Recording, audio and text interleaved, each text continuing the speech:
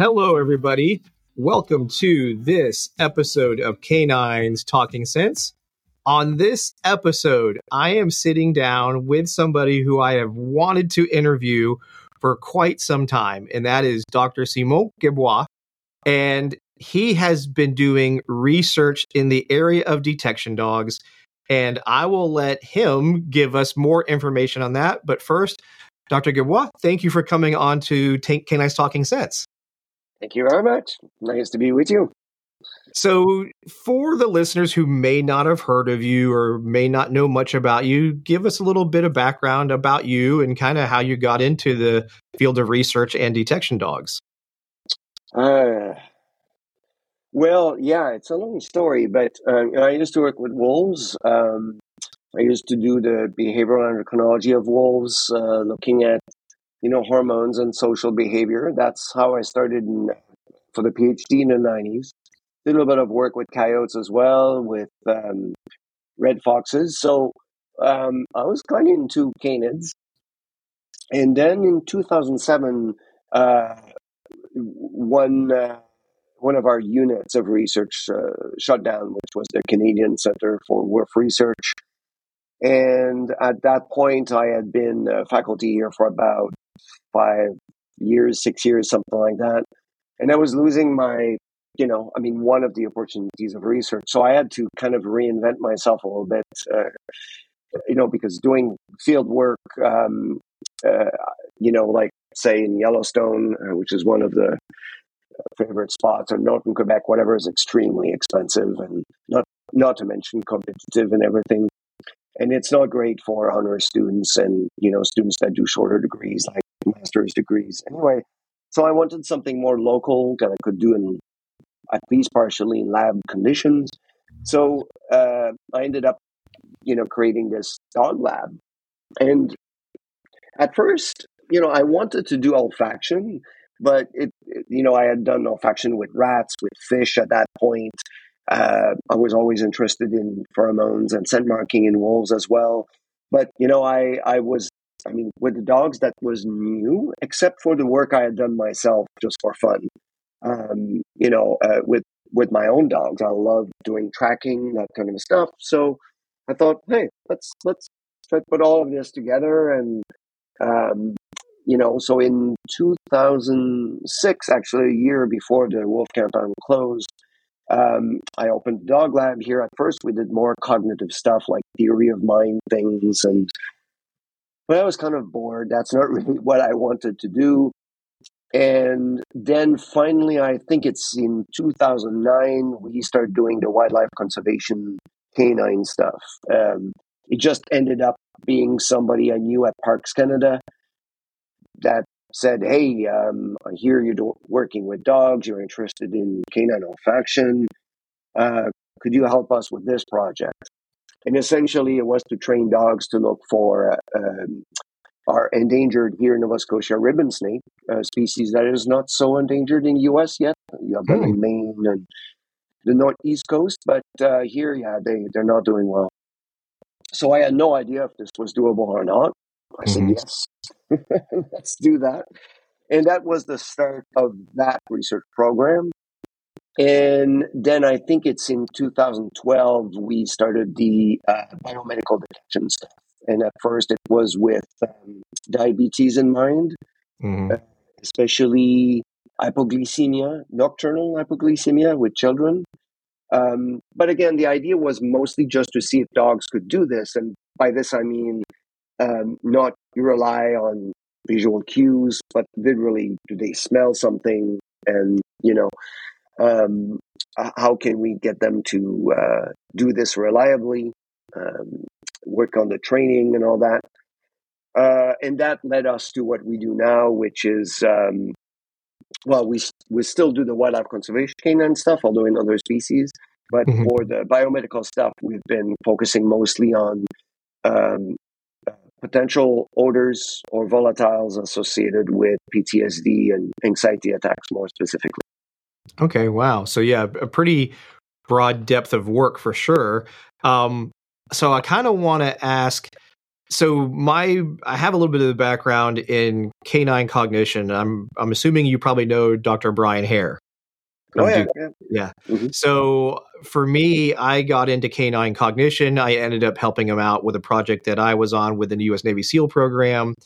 And now I travel around quite a bit sharing what I would call a more basic version of cognitive testing. And we're really just focusing on working dogs and memory versus inference kind of components to kind of help guide the individual handler or trainer to know, okay, if your dog is scoring heavily in memory, we may want to change things more frequently. And obviously, because they'll get more resilient with a dog with strong memory. To that question, though, is how have you seen in the examples kind of like I've given, inference versus memory in detection, how have you used or do you use cognition aspects in evaluating or in the training of the dog? So, for example, do you guys do any type of cognitive evaluation before you begin training to kind of help steer the ship, so to speak? Well, it's interesting you mentioning this because actually right now we are answering questions from reviewers about one of our studies we're about to publish, and it's actually about this memory thing, including when you do the work we're doing. How are we sure that they're not memorizing some of the stimuli that we tend to use or reuse? This whole concept of working memory in animals, which is fascinating. So the short answer to your question, not explicitly and directly looking into some of the cognitive stuff, but I was massively myself influenced by animal cognition. In fact, my very first year at PhD, before I started working with wolves, one of my supervisors was for one of my side projects was Werner Honig, and Werner Honig was basically an old school operant conditioning guy, but he's kind of the one here in North America that started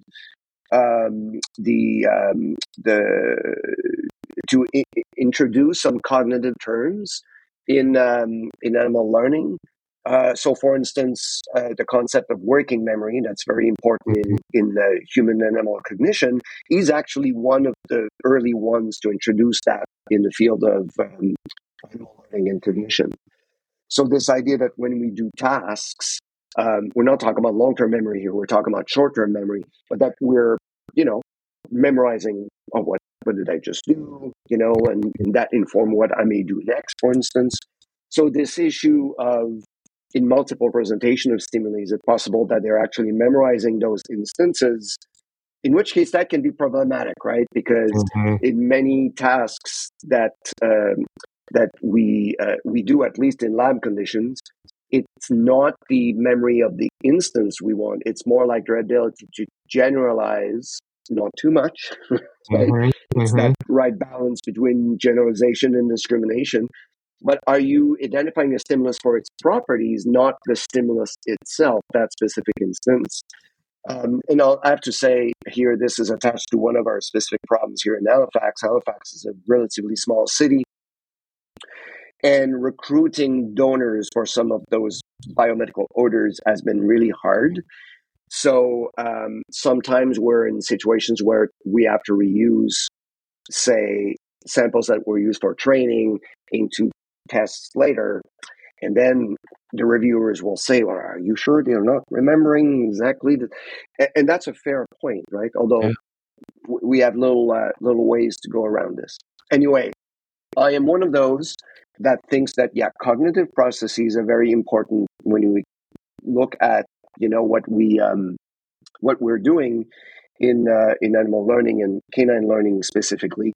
I'm a big fan of some of the people that brought those perspectives, even to classical conditioning, for instance, like McIntosh and many others. The concept of attention as well in learning, that's very important. You asked if I was assessing for this. Not directly. What I assess the most is actually motivation. Because motivation is something to me is important. If you look at people that have worked in canine ergonomics, something of Helton, for instance, they often talk about learning and cognitive processes like attention. And they're right, attention is important. But I find that interesting that with working dogs, that's the focus, when actually I do believe that you won't have attention, you won't have memory if you're not a motivation, right? So for me, it's the motivational profile of the dogs that matters the most. So one of the first thing we'll do here, for instance, is figure out what motivates them. Is it food? Is it play? Is it just their social interaction with the humans? It has entered also into the whole thing about breed choice that we made in this lab, which actually initially was not a choice. But anyway, the whole border collie question versus other breeds and all that. So that fascinates me, that dimension of it, the motivational dimension. Yeah, it's one of the things that I kind of cover when I do the cognition classes with students is obviously higher motivation also in many cases reduces flexibility. So the dogs that are highly motivated for the thing sometimes this will lead us down into that goal tracking, sign tracking conversation, I'm sure. But they get so motivated for the thing that their ability to try something different. So the dogs that have higher inference sometimes become stuck. The dogs with high memory, this is now I'm speaking just from my perspective, is kind of like you said, they get really good about a sample. So they know my kit, my training aids, how I store them, how I present them to them really, really well. And then when they actually get to a different kit, somebody else's material, then they tend to struggle at first. And the dogs that we've tested ahead of time with higher memory are the ones that struggle the most when you make that initial change. But that is also, in our opinion, in my experience, I should say, reflective to the amount of repetitions to that specific kit and the motivation reinforcement. So if they're highly motivated, high memory, when we institute a change, same chemical, just had been stored differently or maybe mixed with other things, it takes more repetitions to them to go, okay, I now accept this other version. I guess in my question here is, how have you seen some of those things, or have you seen some of those things from your perspective in the work that you do? Yeah. So here I'm going to bring it back to motivation in a sense, but you're right. There's no doubt that this affects, cognitive processes. I would probably agree with Helton here that the very first process that it will affect is motivation. Sorry, is attention, I meant. Mm-hmm. But then we get to a very, very close concept, which is that working memory concept I was mentioning earlier, right? Because those two overlap quite a bit conceptually, and they work together and everything. For me, and now I'm going to put my neuroscientist hat on. This has a lot to do with dopamine, actually. And in one of the book chapters we wrote 10 years ago now, in the Horowitz book, we pointed out that that's where we find individual and most likely breed differences as well in some of these things that later will bring us to sign tracking, actually. And it's what are they paying attention to it? What are they paying attention to? Indeed, what motivates them, is that getting in the way? Because it does. When we make references, and I'm very careful using these labels with dogs. Mm-hmm. Going back to border collies, the OCD-like behavior, the ADHD-like behavior, right? If you actually look at the neuroscience of this, it's all the same subcortical structures that are involved, tapping also right into the dopaminergic system. So what's interesting here is I think we define a type in a sense, it's relevant, I mean, now some people go nuts on the dopamine stuff and they see it everywhere and they claim they manipulate it and handle it and everything. I think we have to be a little bit careful about what that means. Mm-hmm. But we also know that dopamine is, I mean, without a doubt, is the most important uh, neurotransmitter in learning as well, right? So all these things come together into one chemical, not again to make this, to oversimplify things. I know there's a lot of other factors, but it seems to me that it's one that often comes up. You can't get rid of it, No. right? And it goes back to the Aarons and Shoemaker paper of 1992, showing that there are breed differences between dopamine activity, or and obviously there's some breeds you find there that you would indeed expect that you can actually identify in terms of probably cognitive style, in a sense, certainly motivation, behavior patterns as well. So Border Collies, Malinois, Mm-hmm. Jack Russells. And I'm not saying they're all equal. They're all very Sure. different kind Mm-hmm. of thing. But there's this underlying, energy, chaos sometimes. Mm-hmm. Mm-hmm. And what's interesting with those breeds is that if you can channel that, they're fantastic. If you can't, it's a nightmare, right? Yeah. Um, and what I've liked about Border Collies initially is what I call their work ethics. They're persistent, and what's very important for the kind of work I do, they're consistent. So persistent and consistent, and these are very, as you know, with working dogs, very important qualities.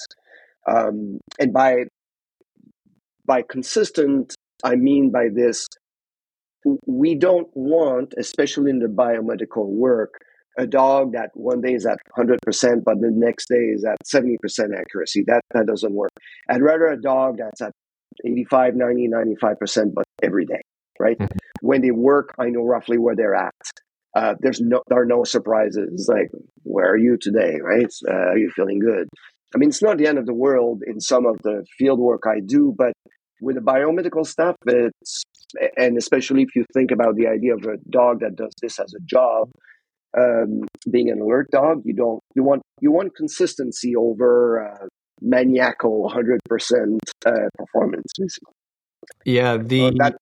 Yeah. No, it makes sense. And you brought in something that is common in the detection world, back to that motivation aspect that you brought up. And as you know, detection in I'll just call it the professional, the working dog world, for many, many, many years, and still to this day, I would say the number one preferred choice by most trainers is a pairing method. So taking obviously the high motivation item and pairing it with the odor. And then their goal is to remove the reinforcer and just focus on the odor. I had done that myself for years, and it wasn't until I came in contact with Dr. Lucia Lazarowski and Nathan Hall when they both said, why aren't you using delayed conditioning? Let's present the stimulus first, and while they're acknowledging the stimulus, then bring the reinforcer in. And when we did this, I had much better results.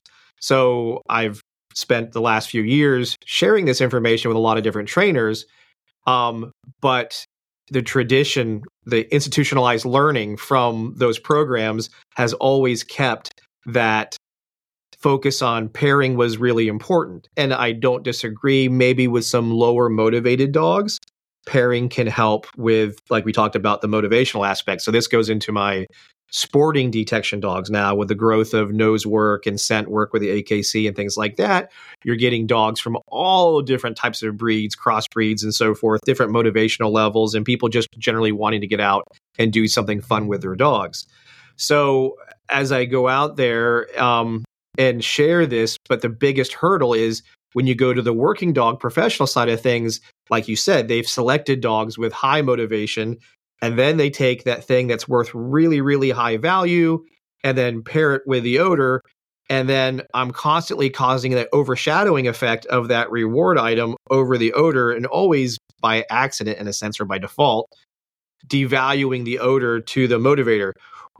Can you speak a little bit on that and maybe some pros and cons, like I'm discussing with when the risk of pairing a really high motivating reward item, reinforcement item with odor at the same time, and what are the considerations based on what we just talked about with motivators? Hmm. Yeah, that's interesting because you're tapping in a lot of the models I teach a lot to my students in both classical and operant conditioning here, but I don't necessarily go in the nitty-gritty aspect of this. Okay, let me explain. So here's the thing: the way we handle our dogs in the biomedical stuff that is heavily lab-based, and the conservation stuff that is field-based, but although we'll often start in the lab, is very different. Mm-hmm. I mean, it's often the students that have worked with me on both aspects of those two research programs don't understand why we do things so differently. So let me see if I can explore this with you here intelligently. Let me think about this. So, so it's interesting, this idea that you introduce the scent first, and then later is what you said you introduced a reinforcer. So what we do is, let's just say it's a container, and for us it's a plastic box, so it's easy to clean, right? And in there is the stainless steel can with the odor in it. So when the dog goes up to that box, sniffs that box, we use a conditioned reinforcer, so we mark, and then the food is delivered, or toy could be delivered. Most times, in this stage, it's food, so we can get the repetitions out of it, and then whatever the last repetition that we're going to do, whether it's repetition number 5, 3, etc., we then reward with the toy item, and then we're done. As that progresses and the dog gets consistent, we can just start building duration. It goes in discrimination at this point. So step 2 for us is discrimination. They lock in on it. We start working on longer and longer duration of whatever the trained behavior is. And in most cases, for what I teach, it's going to be either a freeze, and in some cases a sit position based on maybe what the client wanted or what the agency wanted. So that's the process. So it just, for that split second, let's just say the dog has to be in the odor first. While they're in the odor, then the reinforcement comes in. So that's how, to answer your question, that's how we go about it. Yeah. Okay. Yeah, no, I see what you're saying now. It's in a sense, very similar to what we do. But here we have part of our screening process. We do a lot of scent games with the dogs at first. Have nothing to do with what they'll do later. Same here. We do, before that even starts, we do search games and things like that. So I preface this with what we call step 0 is the search games, the motivation, because it may not be for what's later on the target odor. It's the development and looking at those skills that we will want to incorporate when odor is introduced. So there you go. Yeah, and I think that's really neat to do because it allows you to see what's also especially for field dogs, what the search pattern is going to be. Is that innate for them? Is it more like the hunting dog style, or this sometimes overly systematic border collie kind of thing they do? I mean, you get such large amount of information from this. It's crazy. That's where we test also what motivates them. I agree with something that you said too, where you have to be a little bit careful with play as a reinforcer. I think for us, it's indeed, it's not after trials, but at the end of a session that we may say, okay, good job, right? And now we play with them. Again, that's not all dogs also that will appreciate that, to be honest. We use the clicker. Are you a clicker user? Yeah, so for us, it can be clicker, word, or whistle. So to give you a little backstory on the clicker part of it, that was what I first used. And then within the Navy SEAL program, we abandoned the clicker simply because of the potential mechanical malfunction or loss of the device on a mission. So we needed to have something that was with them all the time, which would be a word. And behind that, we also had the use of a silent whistle, which was for operational purposes. If you were further away from the dog and you didn't want to make any noise yourself, you could use the silent whistle as your condition reinforcer, and the dog knew. And the other bonus of the whistle was initially when the dog was sent out to go search, the handler and other operators may have moved into other positions while the dog was searching. So when the dog found something, or if it did find something, it was indicating the handler could use the silent whistle, and the dog would hear, "Oh, you're over there," and then return a handler for reward or however we're using it that moment. But that was our option. So yes, I would say proponent of all of these, and I understand, and this is I have to share a lot of times is there's pros and cons to a lot of things, and you have to decide what works for you and your job as a handler and what you and your dog. Some people, I'm sure you see this too, some people are really good with a mechanical device and maybe not so good with a word, or vice versa. So I hope that answers your question there. Yeah. No, and I'm going to make a little detour here, so we may have to come back to your initial question. But so first of all, I'm not one of those people that thinks that the clicker is sacrosanct. To be honest with you, we often don't use it with field dogs. I'll tell you why. It's because in the field, I don't have a hand for a clicker. Okay. The noise issue is actually interesting. If I do use something in the field, and also I want a range, because sometimes it can be distant. So yeah, the dog whistle is much better. Not to mention also that, and again, for some people that's a sin, but I'll mention it anyway. I like with the whistle also the way that you can communicate different things, right? By modulating the sound. We know from wolves and coyotes, they have an ability to process sound, phonology, music more so than we probably assumed, say, 20, 30 years ago. It makes sense if you look at the work by Fred Arrington, one of my colleagues here, that did basically a whole career studying their vocalizations. They clearly are themselves able to produce a rich number of sounds, but also process it. I don't know why in training, honestly, we don't take advantage of this. Right? And this obsession with the clicker, this idea that it has to be a sound, it's always the same. It just, I get that if you were in a lab with rats, where that started, sure, you don't want too much variability, and okay, fine. But why? If you're communicating with a dog in a real world, don't you want all that richness, right? This ability to even communicate, maybe even how great this is. Oh, this was good. Oh, this was fantastic. Oh, this is amazing. You got it, right? I do believe there's a value in that. So again, the clicker for me, it's a bit limiting. And honestly, we use it mostly in lab conditions with the more, experimental controlled kind of trials. And that is only for dogs that like it, because let's be clear, not all dogs like the clicker anyway. Sure. And we pair the clicker. I mean, we just don't do the clicker. I mean, that's the first indication. Okay, you got it. Yeah. But I mean, it's followed with verbal praise, and obviously the treat comes right away. And so I think there's not. How can I say this? It's I'm sure some dog trainers that I know would come here and see how we do things and go, right? But no, I don't know. I don't like to deal with dogs in Skinner box kind of way when you can add so much more in terms of the feedback you give them about what they just did.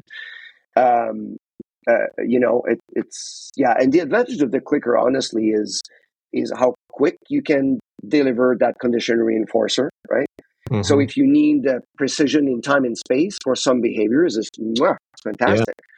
But in most cases, you don't need that, and there are studies showing they respond as well, if not better, to human voice praise, right?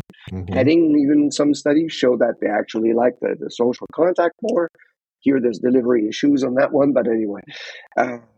So where did we get there again? So, well, sorry, no, totally fine, because it worked. Because you brought up something that is referenced a lot of times. So in the sport of nose work, there's a reference that's brought in from time to time of that research and I'm forgetting who did it. You'll remember as soon as I say this, where they studied clicker versus word versus no reward or no condition reinforcer. And they like to bring up, oh, see, it was the same across the board. But the last paragraph of that research clearly stated that the handler's bow became the condition reinforcer as the handler was leaning to get the reinforcer from their pocket or whatever. So at the end, it was a condition reinforcer was a condition reinforcer. And on top of that, that I share with them is that research was in relation to a obedience type exercise as opposed to a detection exercise where later the handler may or may not know what was happening right there. So the use of a condition reinforcer gives you actually better flexibility than you walking all the way in and having to step in and reward. And then, as we both know, by not having some type of audible condition reinforcer, the dog will then pick something from you that's predictable and reliable, which is you walking in or standing behind the dog. Go ahead. Especially sign trackers, right? I mean, that's the magic of sign trackers here, and that's the problem as well in some cases. Right? It depends on what control you have. Yeah, it's they will find their condition reinforcers. Believe me. I mean, that's the thing. I mean, it's funny because we always have this idea that we know, right? And we think we know what we control and what the dog is perceiving. And I would say well over half the time we have no idea, right? Here we have a great story, for instance, of why am I blocking on this now? Clever Hans effect. Yeah, we had a magnificent example of a Clever Hans effect it's a long story, so I won't tell it, but it just show how they will grab any information they think is relevant. And at the end of the day, you really don't control much of it. You know, all you can do is make the clicker consistent, relatively salient, and hope that that's really what's working. In most cases, that's somebody that knows how to handle the clicker well. That won't be a problem. But you're absolutely right; they pick up on all kinds of other signs. Absolutely. So they find their condition reinforcers themselves, and it may not be the one we think. Let's put it that way. And that's kind of how we got started. What it was we're talking about, I guess, the pros and cons of the different condition reinforcers and what to use. That's when we got sidetracked a little bit. Right. But I would say, if you want to expand upon it, the importance of a condition reinforcer that we do control versus this, like you said, this is going to get us into that sign tracking versus goal tracking part of the conversation. But the use of the condition reinforcer creates that clarity versus the dog picking something out. Like, for example, what I'm getting at is the teams of dog handlers who, when the dog finds the target, does whatever the trained behavior is, then the next thing is the handler comes walking in to deliver a reward at source. And the thought process behind that was, well, I'm paying the dog where the odor's at. But the dog is already, as soon as you start doing the thing, the dog is already disregarded. You paying them at the odor doesn't really matter anymore. That's kind of where we were at, and I'll let you kind of take that from there. Yeah.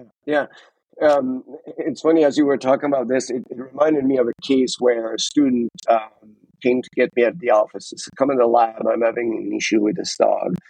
And one thing I noticed, which had nothing to do with the problem they were dealing with that dog at the time. So I was sitting in the corner of the room observing, and one of the issues that I noticed is the dog would often get deflated in some trials. Like, just it was a different, a tough discrimination, and we knew it.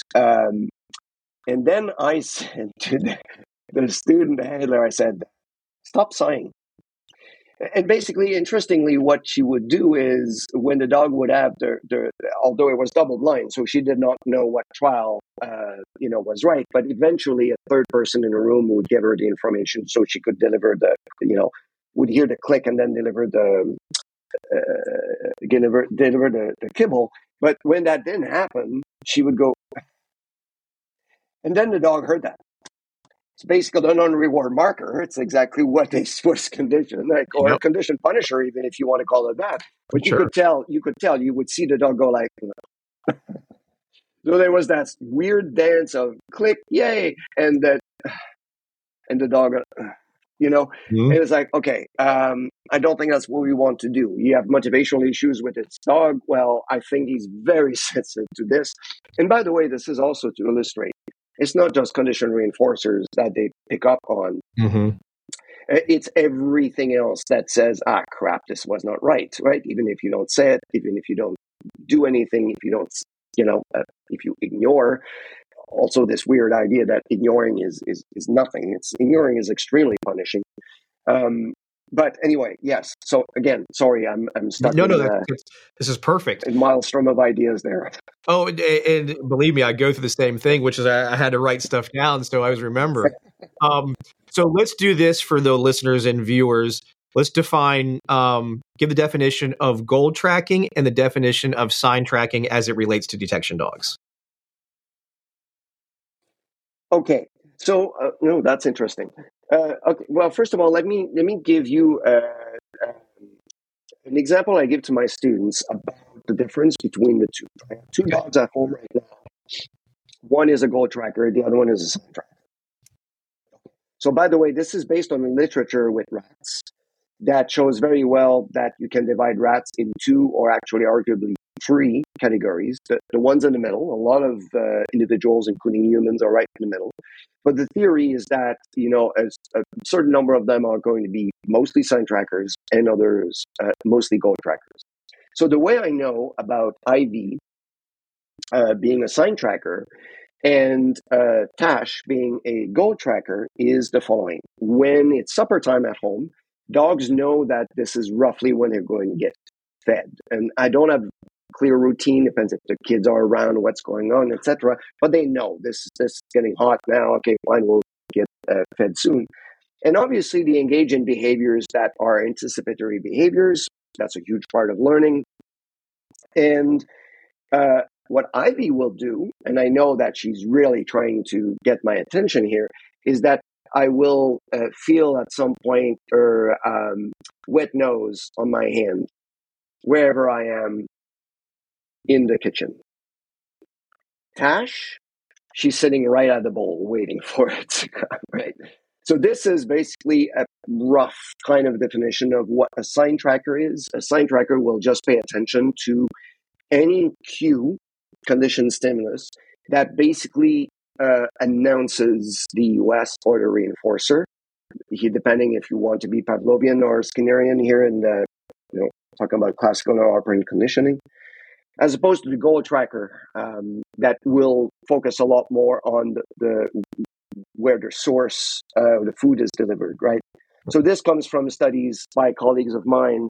It's funny because I was revising one of those papers recently from one of my lectures that were looking at the behavior of rats in Skinner boxes and what it is that they pay attention to. Ken Berridge has done really nice work on this as well in the context of addiction. And it's fascinating, right? Some rats, they will start licking and chewing the light, that conditioned stimulus. Others are at the lever and they chew on the lever as much as they can. Others, it's right ahead in the magazine and doing the same thing. So basically, they all learn themselves what they think predicts the reinforcer or the US, just to be very clear, not to distinguish too much between Pavlovian and operant stuff. And you actually have strangely little control over this. And it's interesting that this translates into training dogs, obviously. I think that this link I was creating between what I've called in the past dopamine dogs and, no, apparently I did something that excited the system there. Apparently. Dopamine dogs and sign tracking is very strong, and that's been demonstrated as well. So, possibly acknowledging individual differences, obviously. Breeds like Malinois and Border Collies are probably good sign trackers overall, maybe more so than other breeds. Again, I would be careful. There's clearly exceptions here. And you can totally take advantage of this, by the way. For instance, dogs are very good at learning and acquiring condition reinforcers most likely very good sign trackers. And then also it brings the idea that context is important. And anything you do in a training context becomes potentially very, very valuable for those dogs in terms of what to pay attention to, basically. What is going to be a predictor of success. Mm-hmm. That being said, too much sign tracking is also bad. Right? Because too much sight tracking, some dogs, it seems that, okay, they will make up shit that's not there, right? Yep. They will invent things that are not good predictors, but they're so attuned to anything else that could be that you need to go, no, stop doing this. It's really as simple as you initially thought it was. Just stop looking at, at what I do and etc. Because that's a problem. Sign trackers are probably much more likely also to fall into the clever hands effects, right? Pick up cues that may or may not be indicating of, their performance. Mm-hmm. I have so much more to say about this, but I'll stop right now because I could go on for another 20 minutes on this. But anyway.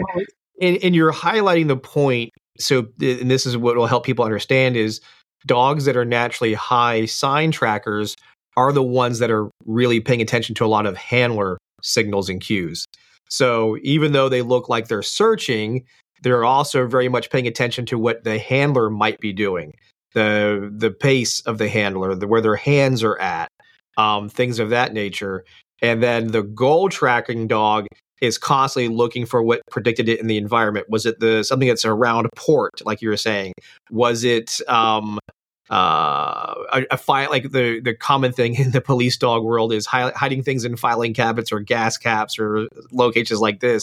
And our dogs that are the heavy goal trackers will focus on things like that. And the ones that are heavy sign trackers have been paying attention to a lot of handler movements, motions, verbal confirmations, things of that nature, which is again why the use of a condition reinforcer can help minimize some of these things once, like you said, once they picked up on, oh, okay, first I got to find the stimulus, which is the target odor. And then second, the next thing, and this is where we can kind of get into a little bit, but when they find the odor, some dogs kind of get what I call like their brain freezes. Like I've found the thing. Oh yeah, what am I supposed to do next? Because again, that motivation, that higher arousal, some of those dogs don't think of sitting next. Like if that indication was a sit, they get highly focused, so they stay there, and then the handler keeps waiting for the dog to sit. And as they wait and wait and wait for the dog to sit, who's shown it well in other areas, now that more motivated dog starts having the emotional response. The vending machine is broken. Why am I not getting the reinforcer? So then we're seeing that pushing, biting, scratching, whatever behavior come out of them.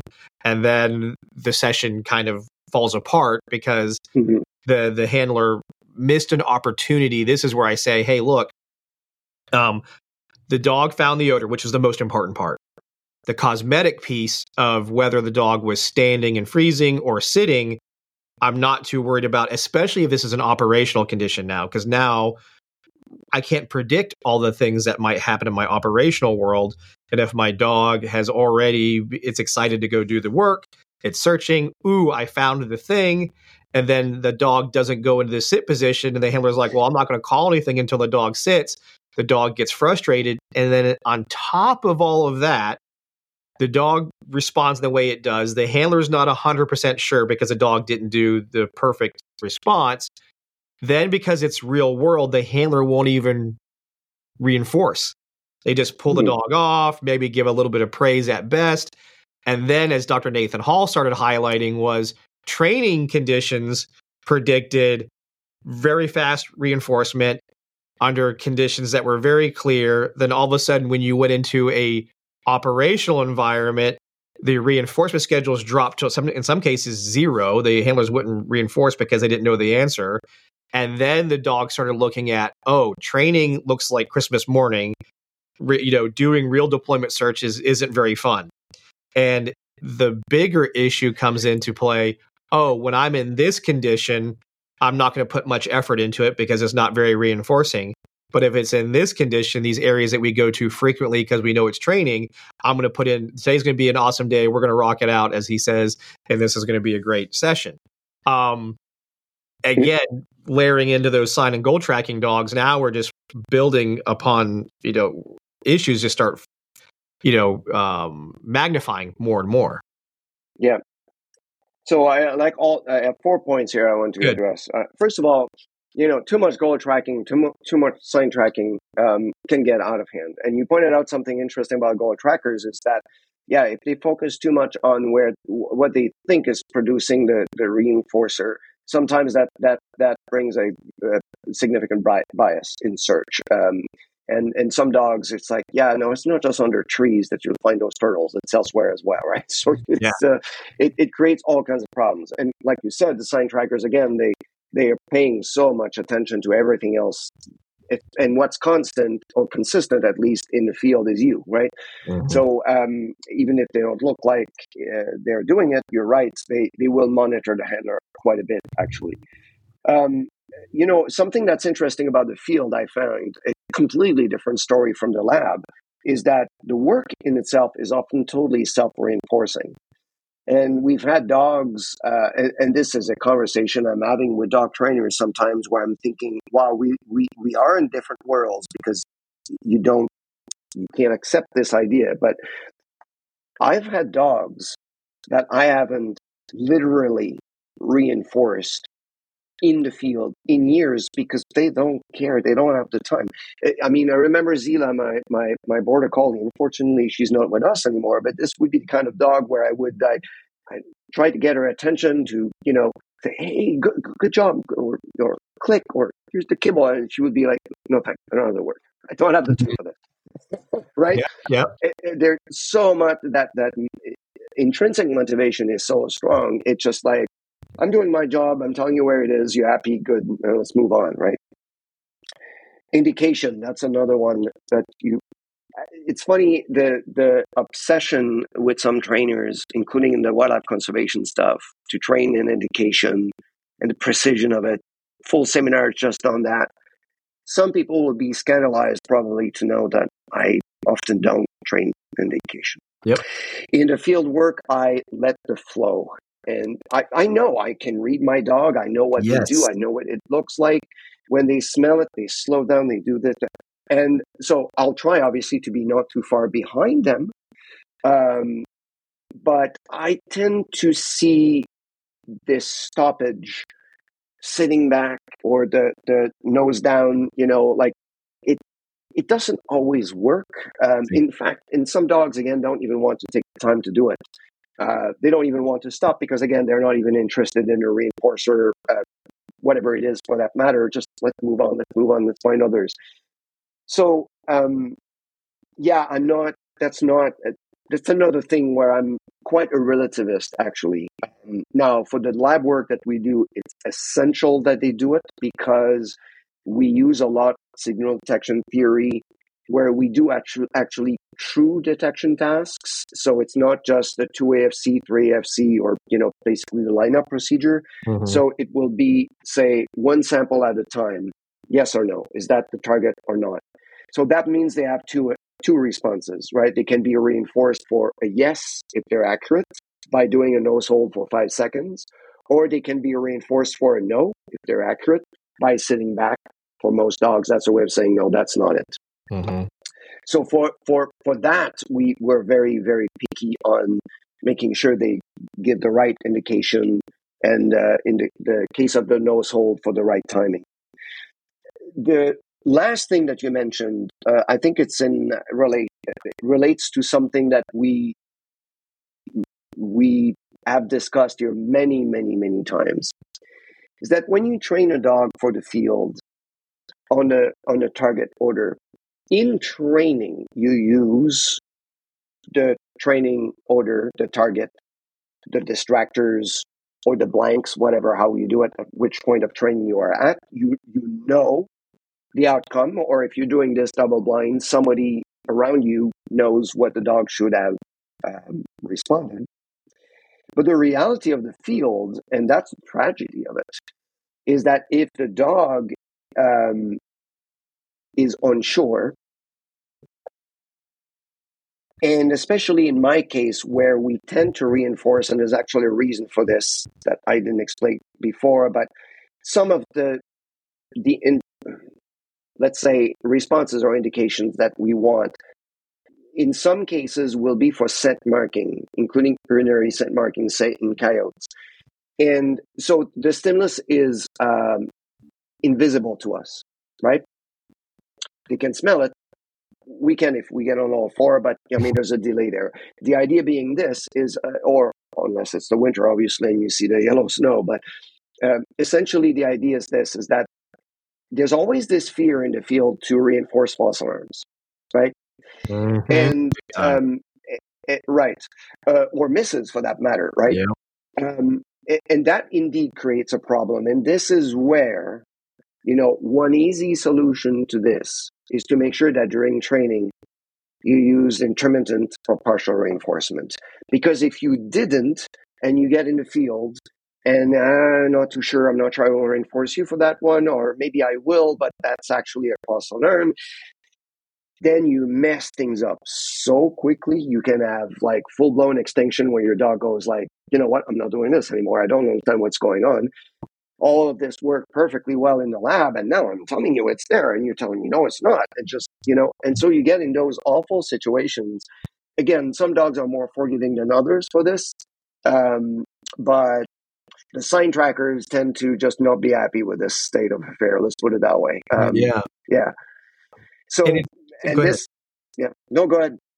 No, I was just saying, so what, I'm so glad you brought that up, because it's a thing that I've really made sure I myself as instructor now share more frequently and make sure the importance is understood, is that I am making sure in training we are doing these things that I'm going to do in reality on the deployment side of things.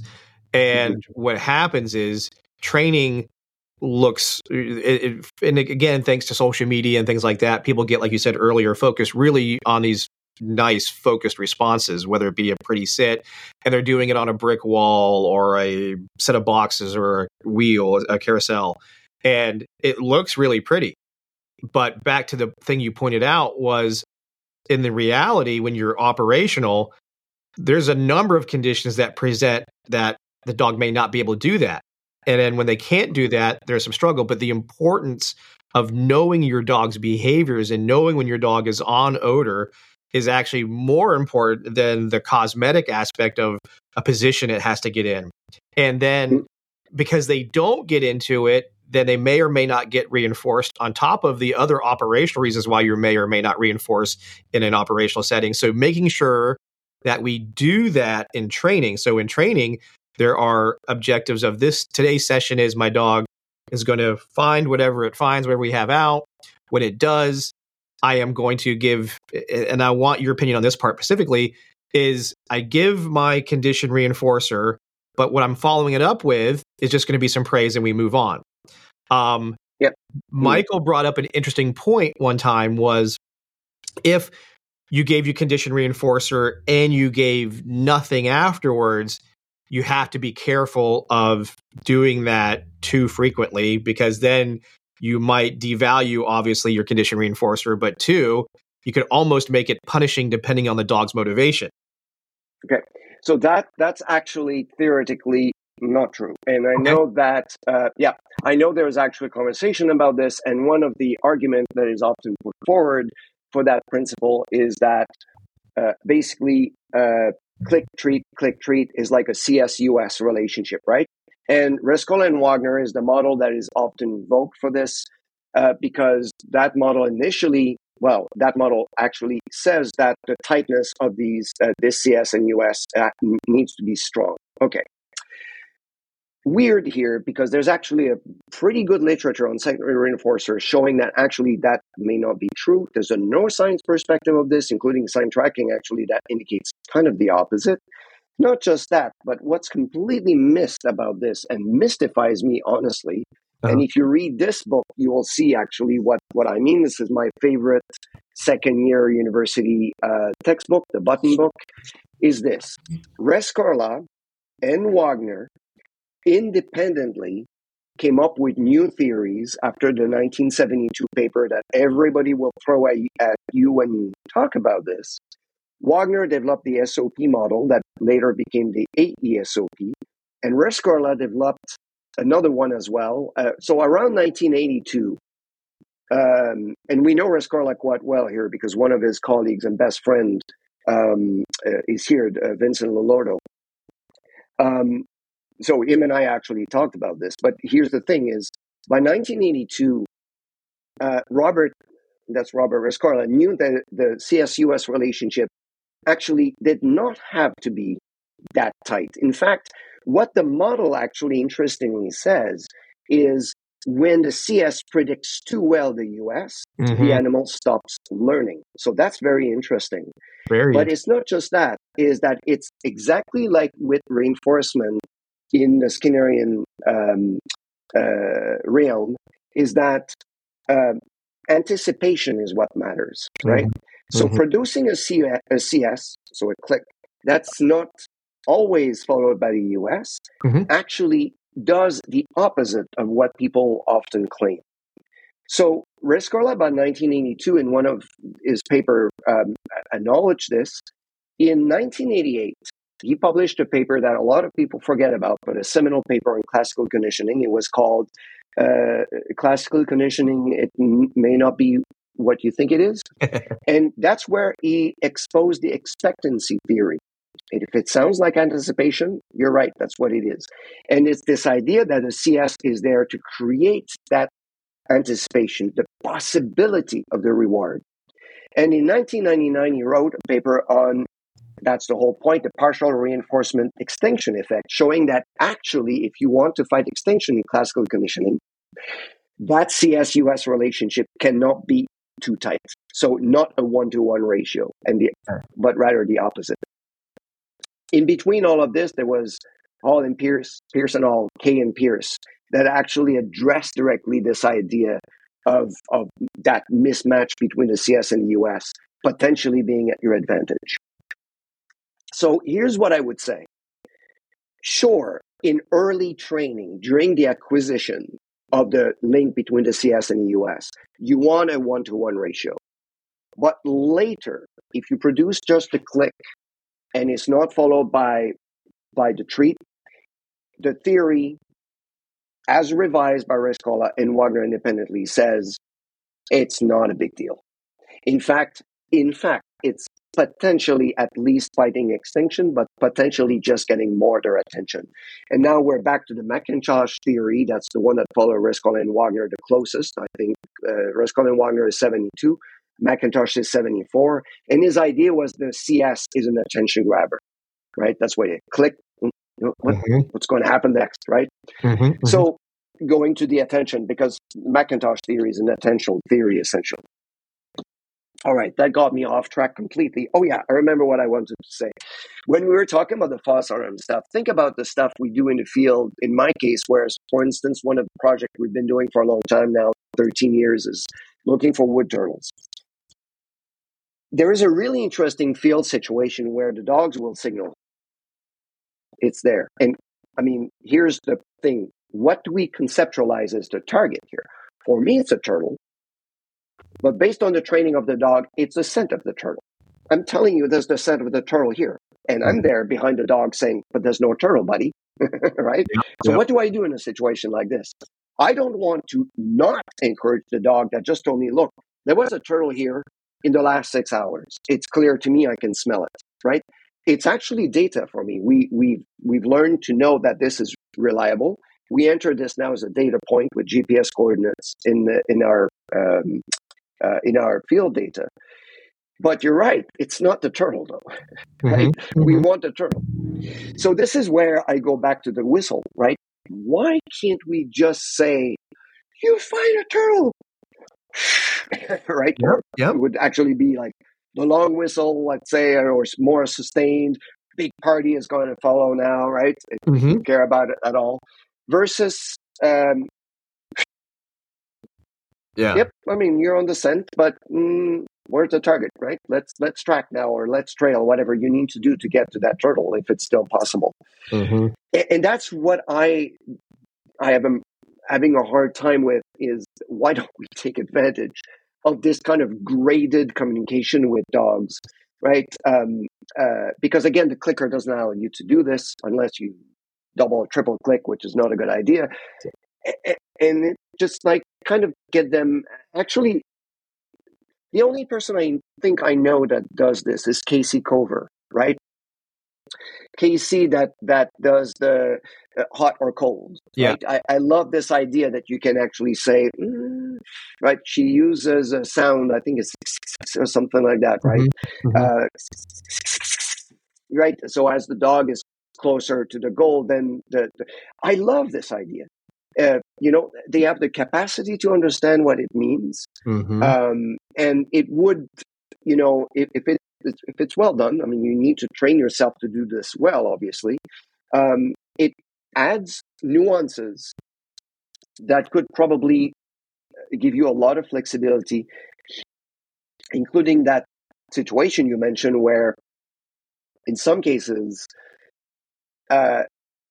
you want to say good, but not it's not good enough, but it's I'm looking for something even more awesome.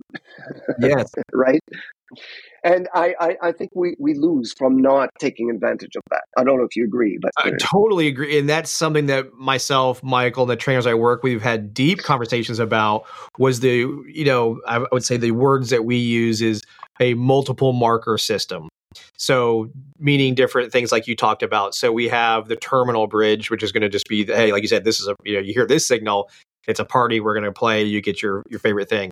But just like you said, the one that says, keep going. I like what you're doing, but keep going. There's a potentially a better answer here.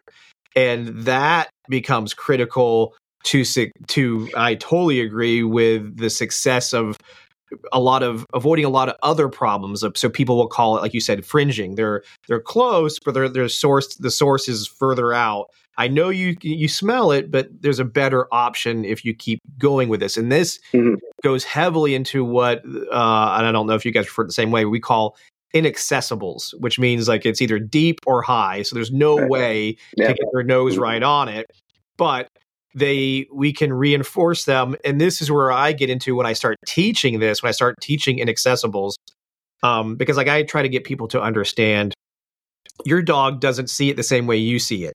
So in this situation, let's say it's horizontal, the dog can get to it, but all of a sudden when it's vertical, they can't get to it.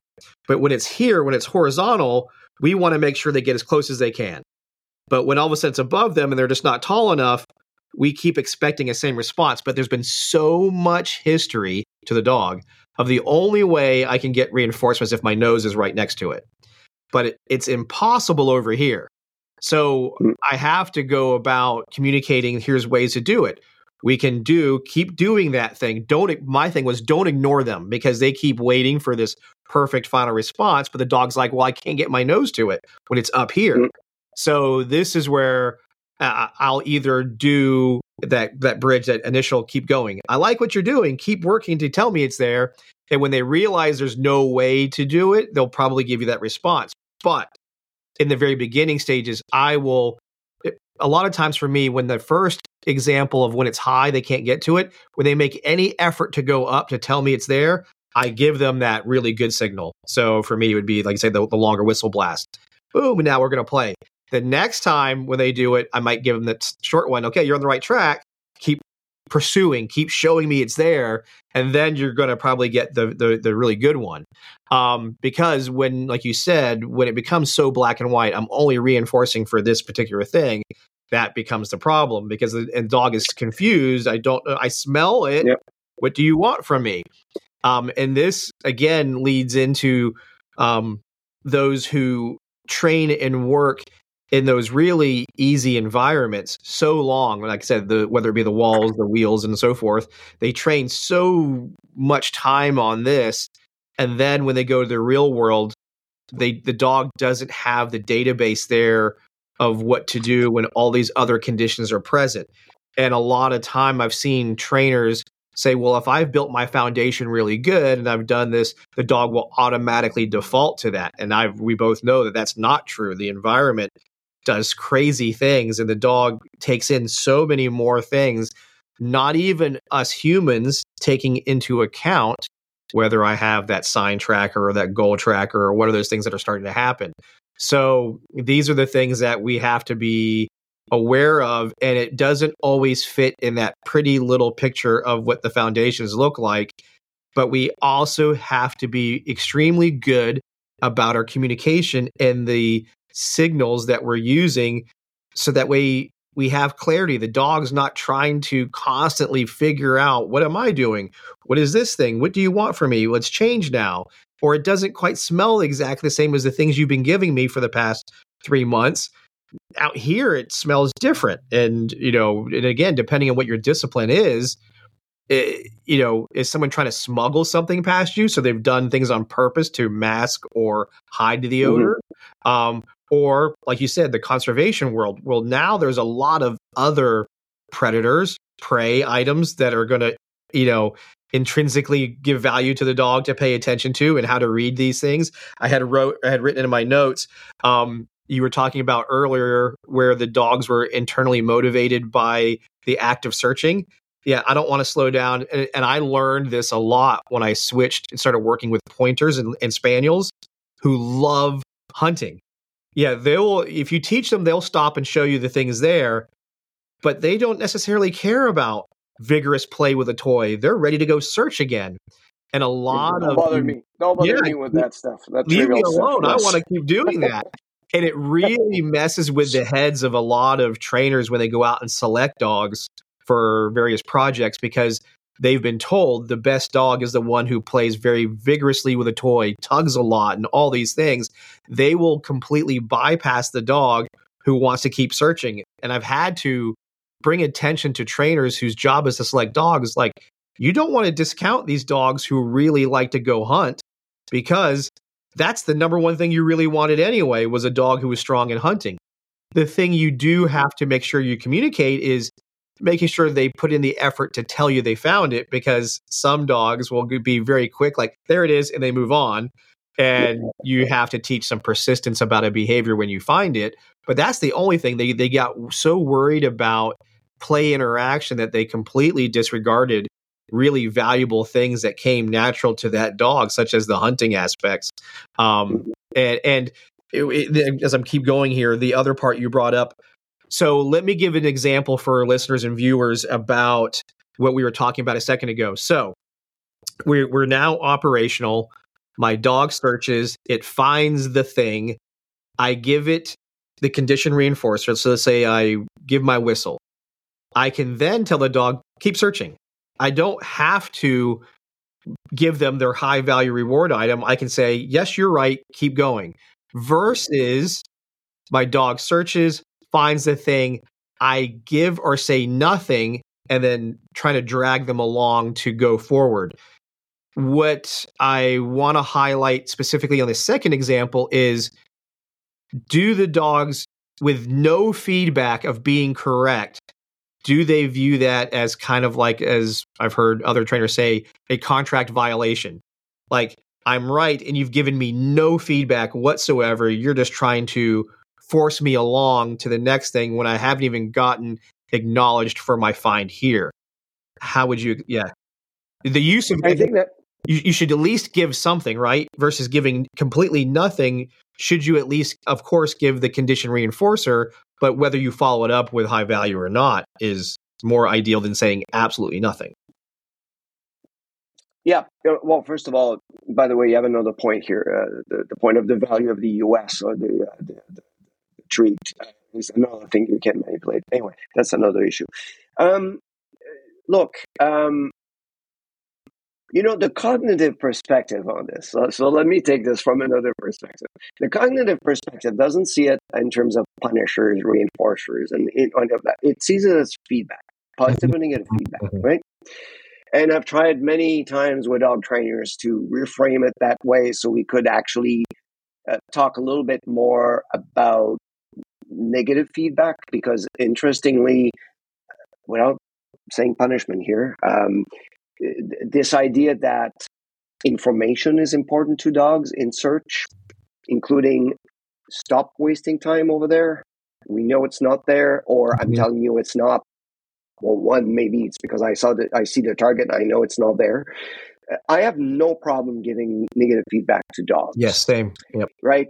If it helps. I mean, because, what we know in neuroscience is that learning is not just an acquisition process. It's also a pruning process. If you look at neural networks, the way they learn or the way they work is they will create more connections or less. And a network will be more efficient if it prunes out quicker the irrelevant connections, right? Instead of having them linger there, kind of doing nothing, ignoring, as people say. I think in many cases, there's absolutely nothing wrong in saying no, for instance. There's been so many different conversations about the no. It doesn't have to be no, but one way to say, drop this, move on, try something else, right? Whatever it is. So I personally have no problem doing this, unless obviously the dog that is the recipient of this is not taking it well. All right. And that's like everything in training. If you do anything that frustrates, stresses your dog, stop. Something is not right or you're doing it wrong. Just don't do that. Obviously. Where was I going with this? Oh, man.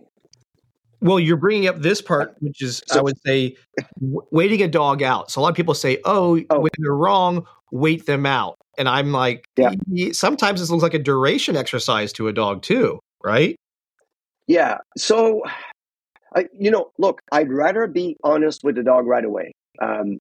Tell them that didn't work out. Let's move on, right? I mean, and we see this even in the lab here when they do long sessions, which are not that long actually. It's 20 trials on, say, a 2AFC. So that's a choice typically between the S plus and the S minus. So the target is there in a blank or a distractor.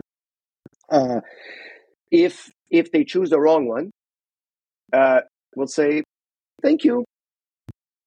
That means, okay, let's move on to the next trial. So they run out of the room, wait for the door to close because that's what happened, and then wait for the signal from the third person in the room to, or second person in the room to say, okay, ready for the next trial, right? Because they will change the order, put a new sample or whatever. And then you see the dog, right? So they're actually very happy to know. Let's not waste time here. Like, okay, I got that wrong. Okay, now I get it. They get out of the room, they wait, they come back in, and then usually they give a much better sniff, kind of like, oh, I don't want to miss this one. Okay, right, this is the right one, right? And I've never seen any of our dogs getting pissed off if we did that. In fact, I can tell you the opposite. The dogs that barked at us and once tried to bite were dogs where we were not giving that feedback. They were like, what's going on? What's going on? This worked earlier. You gave me something. Now you're not doing anything. What is this, right? Yep. And that may be honestly a border collie thing. But what I've noticed, the border collies, they just want to know, did I get it right? Did I get it wrong? I don't care. Just tell me so I know. Oh, wrong? Fine. Let's get to that next trial as soon as possible. So here I disagree fundamentally with a lot of people that say never say no to a dog or never. I think obviously it depends if it's a conditioned punisher, if it's a punisher, if you screamed no at the dog in the past, sure. Here I think we're having more a discussion about the connotation of it, right? This is why we don't actually use that word because we don't know what the owners of the dogs we work with actually how they use no at home. So we say thank you. Right? Yeah. Just wait, move on. Yep. It's kind of a keep going signal in a sense. Yeah, or as I think Michael also used the word, no reward marker. Try again. Yeah, or exactly. You won't have the reward right now, but again, that just means like, the next one you may get it, right? Remember, anticipation is what works in learning, right? That's what gets the dopamine flowing, and yeah.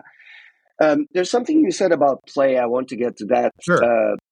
Play as a reinforcer is an interesting one because it takes time. It's a bit disruptive, and Often people will use it probably the way you do, which is you engage in a very short play bout, right? Mm-hmm. So often it will be, for instance, the Kong, throw the Kong once, come back, that's it, go back to work, right? Yeah, a lot of I times. can imagine. I don't do that anymore, but I know what you're talking about. Yes, correct. Yeah. So here's what's interesting about this, and I guess that's a bit the neuroscience of it. And I've heard other people making comments about this in the past, and they're right about this. You have to be a little bit careful with play, because what's interesting about that system of anticipation I'm talking about, and this is why I like the Ken Berridge theory so much, is that this is actually what Panksepp used to call the seeking system, or not used to, calls the seeking system. In the Berridge system, it's called the wanting system, right? Anticipation is wanting. Mm-hmm. The other system that you find in Berridge and you do not find in Panksepp is the one that counteracts this, which is the liking system. So wanting and liking actually have this kind of seesaw relationship between the two. Mm-hmm. Wanting is dopamine. Liking is endorphins, right? So click, I could get something, that's wanting, right? Dopamine, Mm-hmm. what's next, right? You deliver the kibble. Yep. Now that's liking. This is the consummatory phase. It's like, this is good. Endorphins start to be produced. The thing that's interesting here, the neuroscience of this will tell you that actually, interestingly, and even more so with play, the reinforcer gets you into liking in endorphin. Endorphin actually are amnestic, to make you forget, the anti-learning in a sense, right? Mm-hmm. You don't learn when you are being reinforced. You learn when you anticipate it. So if you prolong, especially that play bout, you're putting the dog into this, okay, this is a new thing now. It's more about the endorphins. It's fun. No doubt about it. Endorphins are fun. We love it as humans, right? Food, sex, all that kind of, sure, absolutely. Except that you're in the wrong mode. And this is why with some dogs, it's really hard to bring them back unless you train that kind of short bout of reinforcement. And then you say, okay, you got it. Now we have to go back into the quote unquote dopamine mode. Oh, I didn't get the. Oh well. Anyway, I guess it doesn't always work. So yeah, so it's. I think it's. I use play, but usually it's at the end of a session. Yes. When we're ready for a break. When in fact we may even sit down for lunch in the field. You know what I mean? Mm-hmm. Because I know this will break the flow very much of what we're doing. It's good. I have nothing against play, but using it as a reinforcer the same way you use kibble, for instance, I don't know. I see exactly what you're talking about because I have right now 25. I'm almost in my 30th year of doing this, so I'd say it's only been the past few years where I've adopted a new mindset about reward and engagement and things like that. And everything you're saying, I have gone through. When I used 1 for 1, you find it, you get the toy. You find it, you get the toy. It absolutely creates a level of disruption. And again, the higher the motivated the dog, the more the disruption that happens, especially when the handler and the dog don't have a good relationship about releasing the item. So then it turns out that now you start going into a whole bunch of other areas that aren't even related to detection anymore. So I adopted, and as I got better understanding, hanging around and learning from individuals such as yourself and the other doctors that were out there that were like, hey, we can communicate a lot, reinforce a lot, but we don't have to give them that item every single time.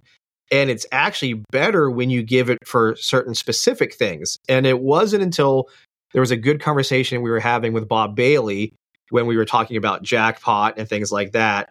And he said, so many trainers have jackpot wrong. Jackpot isn't just giving a handful of treats, to you that you're going, oh, I gave him a bunch of things. He goes, that's a waste of resources. He goes, the jackpot is for something that happened unexpectedly and that was a significant leap in performance. And then the jackpot itself is the longer duration of the reinforcing item. So whether it be the play or the food delivery or whatever it was that was truly the jackpot, not you giving them their favorite toy in that moment, or you gave them the 10 pieces of food versus one piece of food that you've been giving previously. And that opened my mind. And then I said, okay. And then, of course, dealing with really, really high drive dogs, the Malinois and so forth, that I've had to start trying to educate handlers of these types of dogs that, hey, look, you don't have to give them that favorite toy every single time, because look what you're going through in between each repetition. There's all these other things that are happening in order to get it back to start over again. A lot of the arguments about that were based on, well, if I don't give that to them, they go right back to the source item, or they get very frustrated. I said, Bill, that's because you failed to communicate that earlier on in training. And where you're trying to do this right now isn't the spot where you should be doing it. You shouldn't be doing it in the field, or you shouldn't be doing it in a scenario-based training exercise. You should be doing it back in a fundamental-based exercise. So back to the brick walls or the boxes. This is where you can do it, because you can get more repetitions, and they do get to find something, and then you can start, like you said, teaching this concept in a way that's easier for them to understand, versus in this other condition where there's too many things you can't control anymore. And so it's such as being off leash and these things that how they be working their dogs.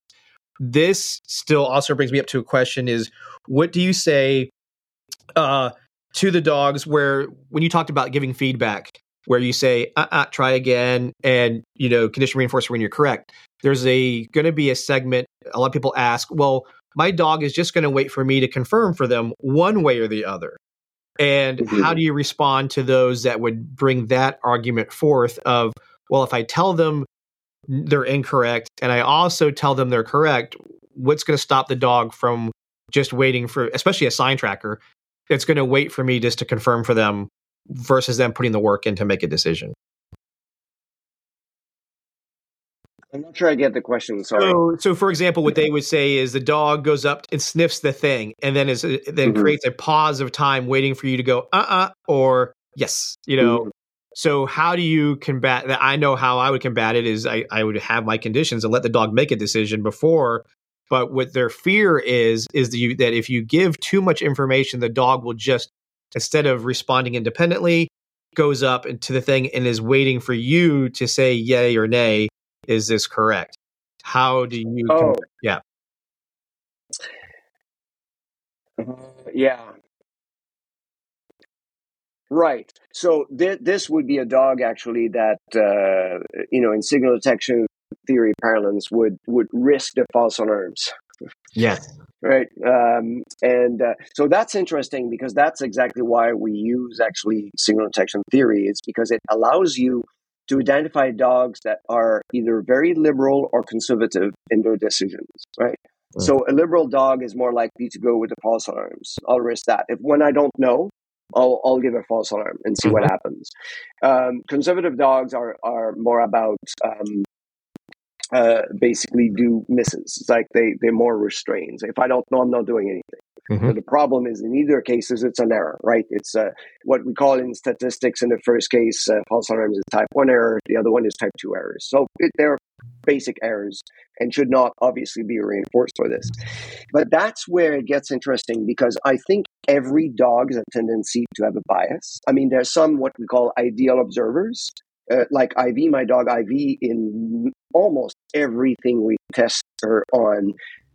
There's a number attached to this that we call the criterion or the beta, depending which parameter you use here. And she right smack in the middle. So she doesn't have a bias. In other words, a very tiny bias. I think she's slightly liberal, but I mean, we're talking insignificant. So we measure this with our dogs because we've had dogs that were quite liberal and quite conservative. And here's what's interesting about this. It depends what you do in detection work. Like the favorite example with the students is this, is if you're doing demining, okay? Believe me, you want a liberal dog. You want a dog that, when not sure, will say, I think there's something here. Yep. Because the dog that go with misses, well, it's going to happen once, and you and the dog blow together, right? So I think that the reasonable assumption is every dog will tend to have a bias, And the question now is, how are you fixing it? So I think part of your question is, yeah, those dogs are super liberal. Like, I'm going to always indicate and hope that, I'm right.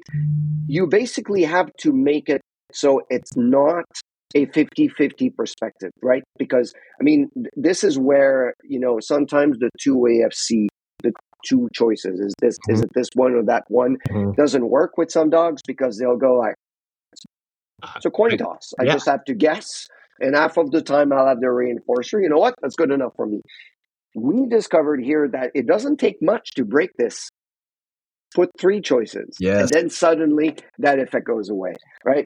But in detection tasks, or if you must for some reason do a 2 AFC or 2 choice kind of thing, it's going to be playing with, and you have to do this before the field, before you have your own unknown here. You'll have to play with the strength of the reinforcer. Look, in other words, there is a cost to do some fibbing with me. Yeah. And that means I typically add a delay to this. It's like, no, you know what? That wasn't it. Mm-hmm. So let's make this not that pleasant for you. Next time, take the time to sniff, and then you'll have the reward right away. And then we can move through this a little bit more, right? So it's establishing that this contrast, essentially, in there's a cost to be lazy in a sense, because that's kind of what they're doing. And but then increase the big party, right, when they get it right, basically. Am I answering your question? Is that what you were after? That's correct. And okay. What you mentioned is some of the things I've stumbled on just by myself as I've experimented or tried things out or looked at, a different perspective of doing things. And it, again, being around people much smarter than me gave me ideas of, well, maybe instead of, like you said, the 2 choice aspect, go into when I would see other researchers always using 3 choices. And I was like, why is that? And they're like, well, having the 33% rule helps a dog figure things out better than just yes or no. But yes or no can be helpful when they're highly paying attention to this one thing. The correct answer is right here. I can signify very quickly, this is going to get you reinforcement. This does it. And as soon as I have that, we go right to 3. So that way there's a 0, there's a positive, there's a negative. And it's like, to your point, then they go, okay, this is what I have to do. I'm going to sift each one of these and figure out which one it is. And that's kind of how one of the ways I answer that question I said before is when someone says, well, they're just going to wait for your information. I'm going to do this process as little as possible, as much as necessary. I'm going to give input as I need to, but then there's sometimes, like you said, hey, make a choice. I'm going to give a pause. You're going to have to make a choice before I give you any information, not let you wait for me to confirm one way or the other. And exactly like you said, the liberal or conservative example, I used to, the analogy I gave was I have dogs that were what I called super specific dogs and the super generalizer dogs. The dogs that were like, the generalizer ones were like, I'm just going to give it a shot, see what happens. And then I had the ones that were specific that were like, not even my training aid, so I'm not going to respond to it, even though the chemical was the same. So what you're describing is what we call the conservative and liberal bias. That's exactly what it is. And it's a question of personality. Sometimes, actually, interestingly, you may find exceptions depending on the scent. So some dogs are usually liberal, some suddenly becomes conservative. It's hard to know why. I've noticed this, especially if you go from a synthetic odor to a natural one. So for some reason, when it's a biologically meaningful odor, then they change their decision bias for some reason. But what's interesting about these kinds of visitations, when you start having problems like this, I will often also, if it's in a session with, say, 10 trials or 20 trials, I'll interrupt the trial. Look, you're not playing the game the way I want you to do it.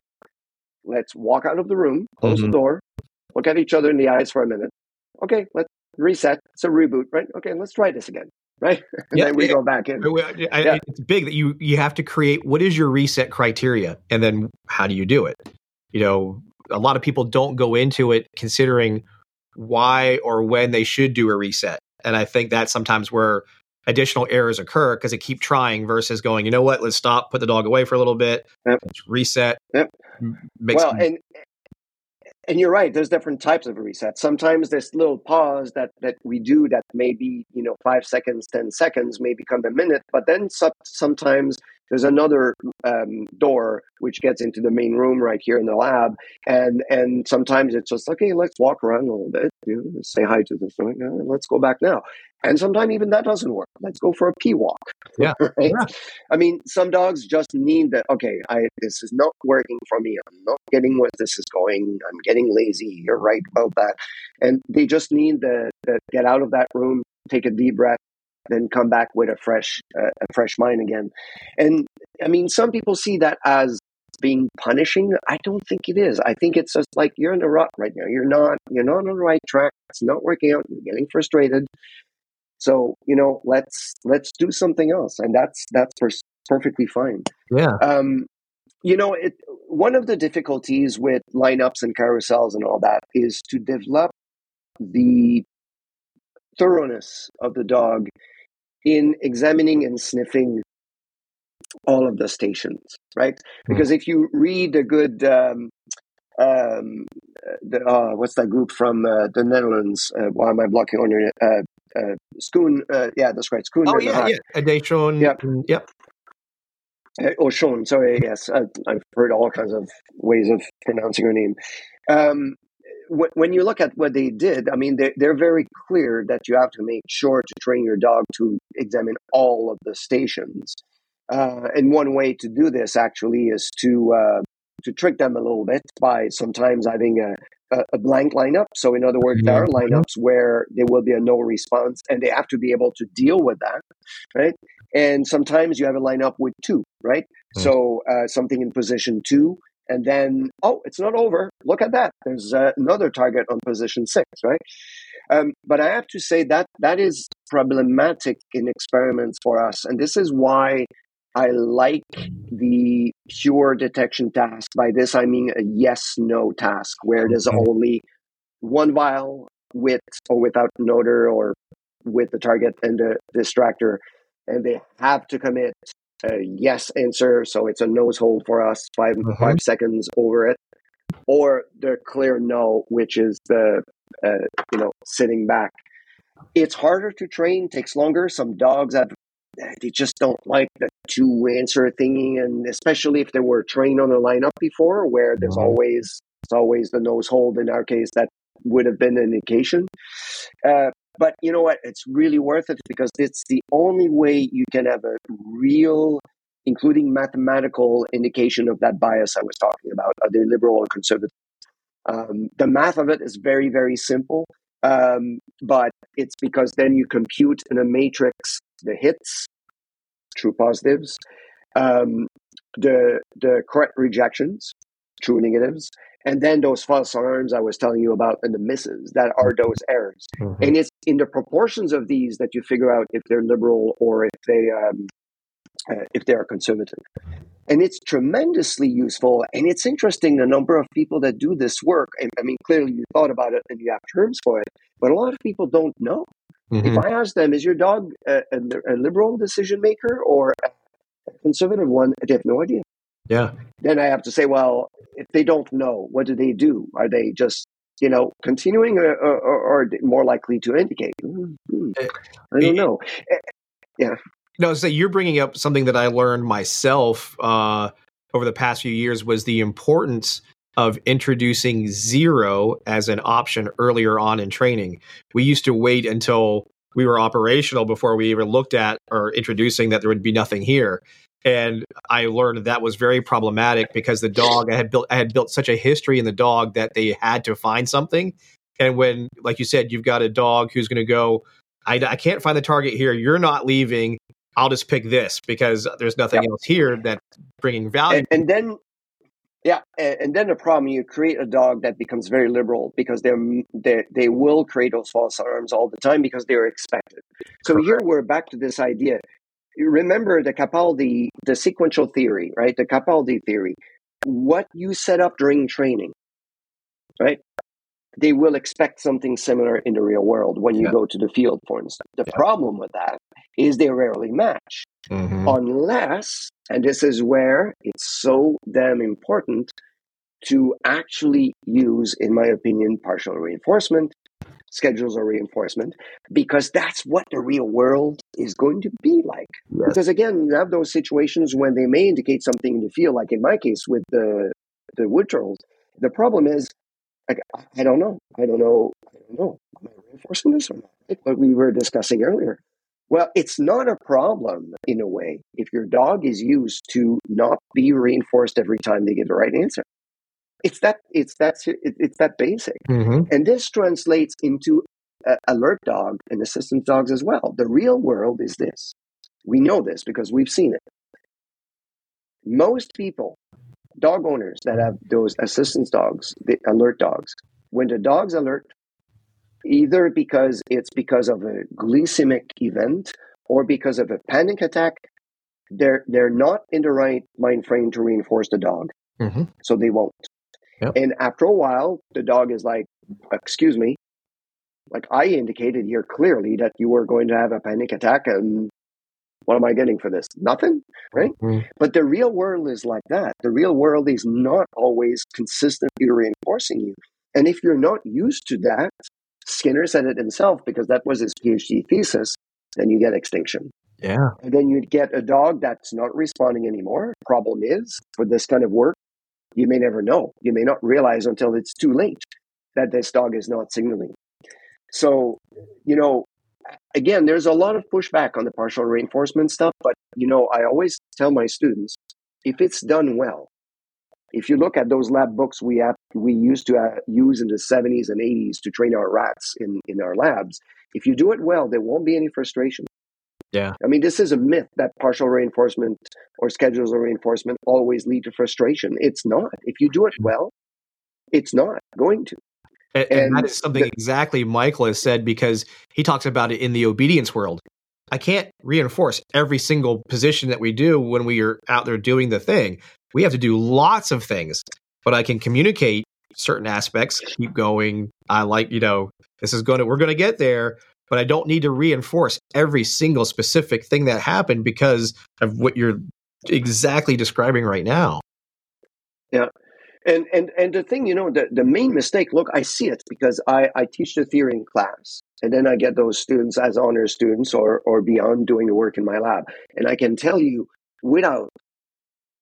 I don't even have to think about it. I know it's going to happen. If I say, okay, now it's time to put this dog on the schedule, they will do it wrong. The number one mistake is people go way too fast. And by the way, if you put the clicker on the schedule, right, not pairing the CSUS, the click treat, it's the same thing. If you go too fast, the dog will say, what's this? Every time I use the click, heard it click before I would get the and now it's what, 50% of the time? Are you kidding me? Now, obviously, you're going to see frustration if you do this. So if you look in the old lab books during the 60s, 70s, and 80s, what they say is, okay, you start, let's say your variable ratio. Okay, at first, 100% reinforcement. Let's use percentages, it's easier. You go 98%. 95% of the time you reinforce. 90, 85, 75, you can go, and remember the work by all these, Tony Wright is one of them, but Arnstein and others. I mean, pigeons will pick 3,000 times, okay? Yep. Before they get a reinforcer, a primary reinforcer. I mean, it's remarkable if you give them the time to adjust to it, how then something else is starting to motivate them, especially if you use a condition reinforcer, because let's not forget that in every textbook that you will see on animal learning theory, I have quite a few, in fact, I have 60 or so, right? In all of these textbooks, the way they actually define clicker training is that you do click, treat, click, treat, click, treat, click, treat, click, treat. Now they know that the click predicts a treat, at least some of the time. And technically, the theory says Now the clicker by itself is reinforcing. That's what a conditioned reinforcer actually means, Yes. right? But somehow it's been totally forgotten. And, because the story, it's Bujelski, right, that documented this first.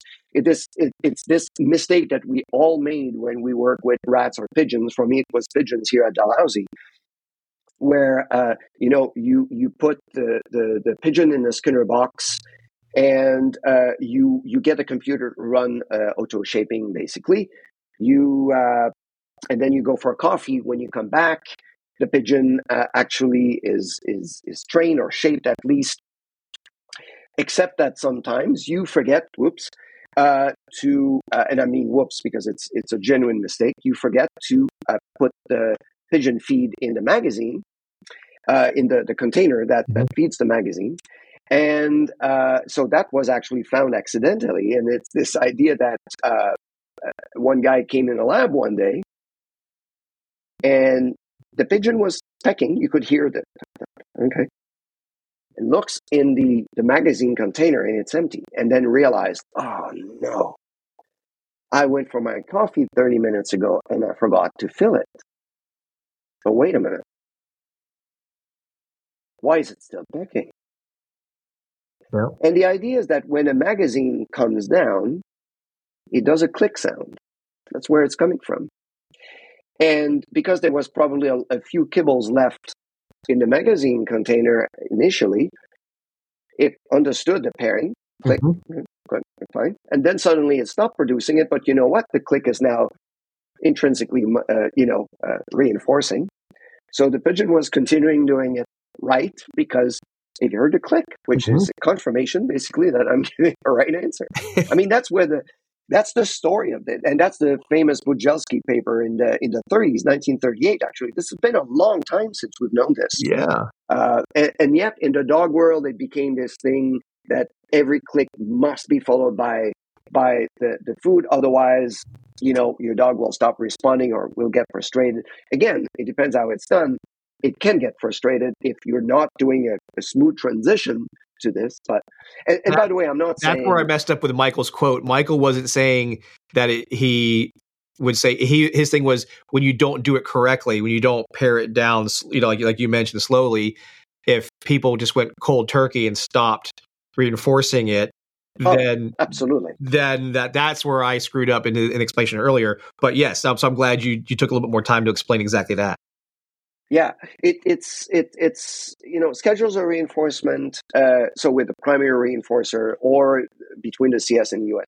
Yeah, if you go look, there was a study that looked into this a few years ago, and they were reporting that there was actually no difference if you're doing a perfect clicker to food pairing or not, except that in the unpaired condition.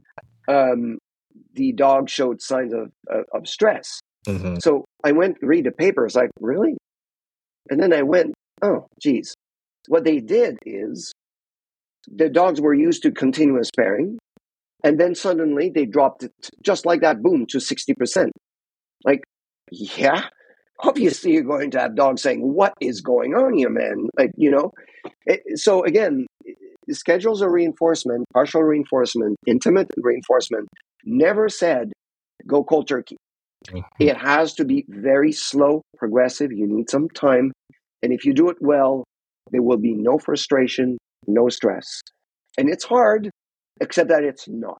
Because all you need to do is pay attention to your dog and how they're reacting. Sometimes you'll realize you're going a little too fast. Well, step back a little bit, increase the rate of primary reinforcement, and then they readjust, and then you start reducing it a little bit, and then you'll be fine. But again, it's based on this idea that we often forget, right? That the real world is not consistent. The real world, and especially this idea that if we go back to the operational aspect of things, right? These moments where you hesitate, they become important because you used to always follow the right response with the reinforcer. But what if during training that was not necessarily the case? Well, then it won't affect your dog one bit because it's not expecting to always be reinforced when the right answer is given. Yep. It knows that it's on a VR and a VI-10, And every 10 or so, it will be reinforced. All is good. And it also, I think, clearly helps dogs that get overly aroused or motivated when they understand it can happen intermittently versus the expectation of every time. And if they've done every time for so long, then even when you start bringing it down, those dogs that are highly aroused and motivated start exhibiting undesired behaviors. And that's where I think a lot of trainers panic and go back to 100% to satiate that. And that's actually doing the wrong thing. They're actually strengthening the dog's persistence that I must get it versus showing them that you'll get it, but don't worry. Well, and again, there's individual differences, right? I mean, you have dogs also that will develop superstitious behaviors. They'll start imagining stuff that's not there. Actually, interestingly, border collies have a tendency to do this, right? I think it's their OCD-like tendencies that's like, oh, wait a minute, there's no way it's that simple. It must be something else. Well, last time I did this, I turned my head that side. So now that's part of their response, right? I mean, they'll make up shit like this. Yes. But again, it's, I mean, I'm not saying it's not a challenge, but in every training situation, pay attention to your dog. If you get this kind of confusion, if you get that stress or frustration, you are doing something wrong, not the dog. Stop, step back, think. What is going wrong here? What am I not reading? How is the dog interpreting this situation as well? Today in class, actually, I was talking about affordances and some of the Gibsonian theory. I'm very close to that model of thinking, probably because I was training ethology, but it just made sense to me. And I'll just tell you that story. It's a side story, but it's this interesting idea that we have dogs that come to the lab here and sometimes right away, but often with time get bored. These little stainless steel containers that have those glass jars. It's boring, right? It's sterile. It's boring stuff, right? And one dog that we had, I call it the Baloo effect because of that dog was called Baloo. And Baloo was so good, but then started losing motivation completely. He just didn't like the lab setup. Except that we would go outside for a little pee break, and he would be sniffing everything that he could. And thinking it's not that this dog doesn't like sniffing. He doesn't like sniffing in the sterile lab conditions. So what we thought of doing basically is somewhat bringing the field in the lab, although the ethics committee didn't let us do that exactly. I was literally going to bring a wheelbarrow of earth from outside to do it. But anyway, what we ended up doing is a plastic container. And the substrate we used, we still have it here, is those wood chips or wood stoves, right? And the container was about maybe this deep. And we would put the stainless steel jars with the odors buried in there, right? Baloo immediately went, now we're talking, man.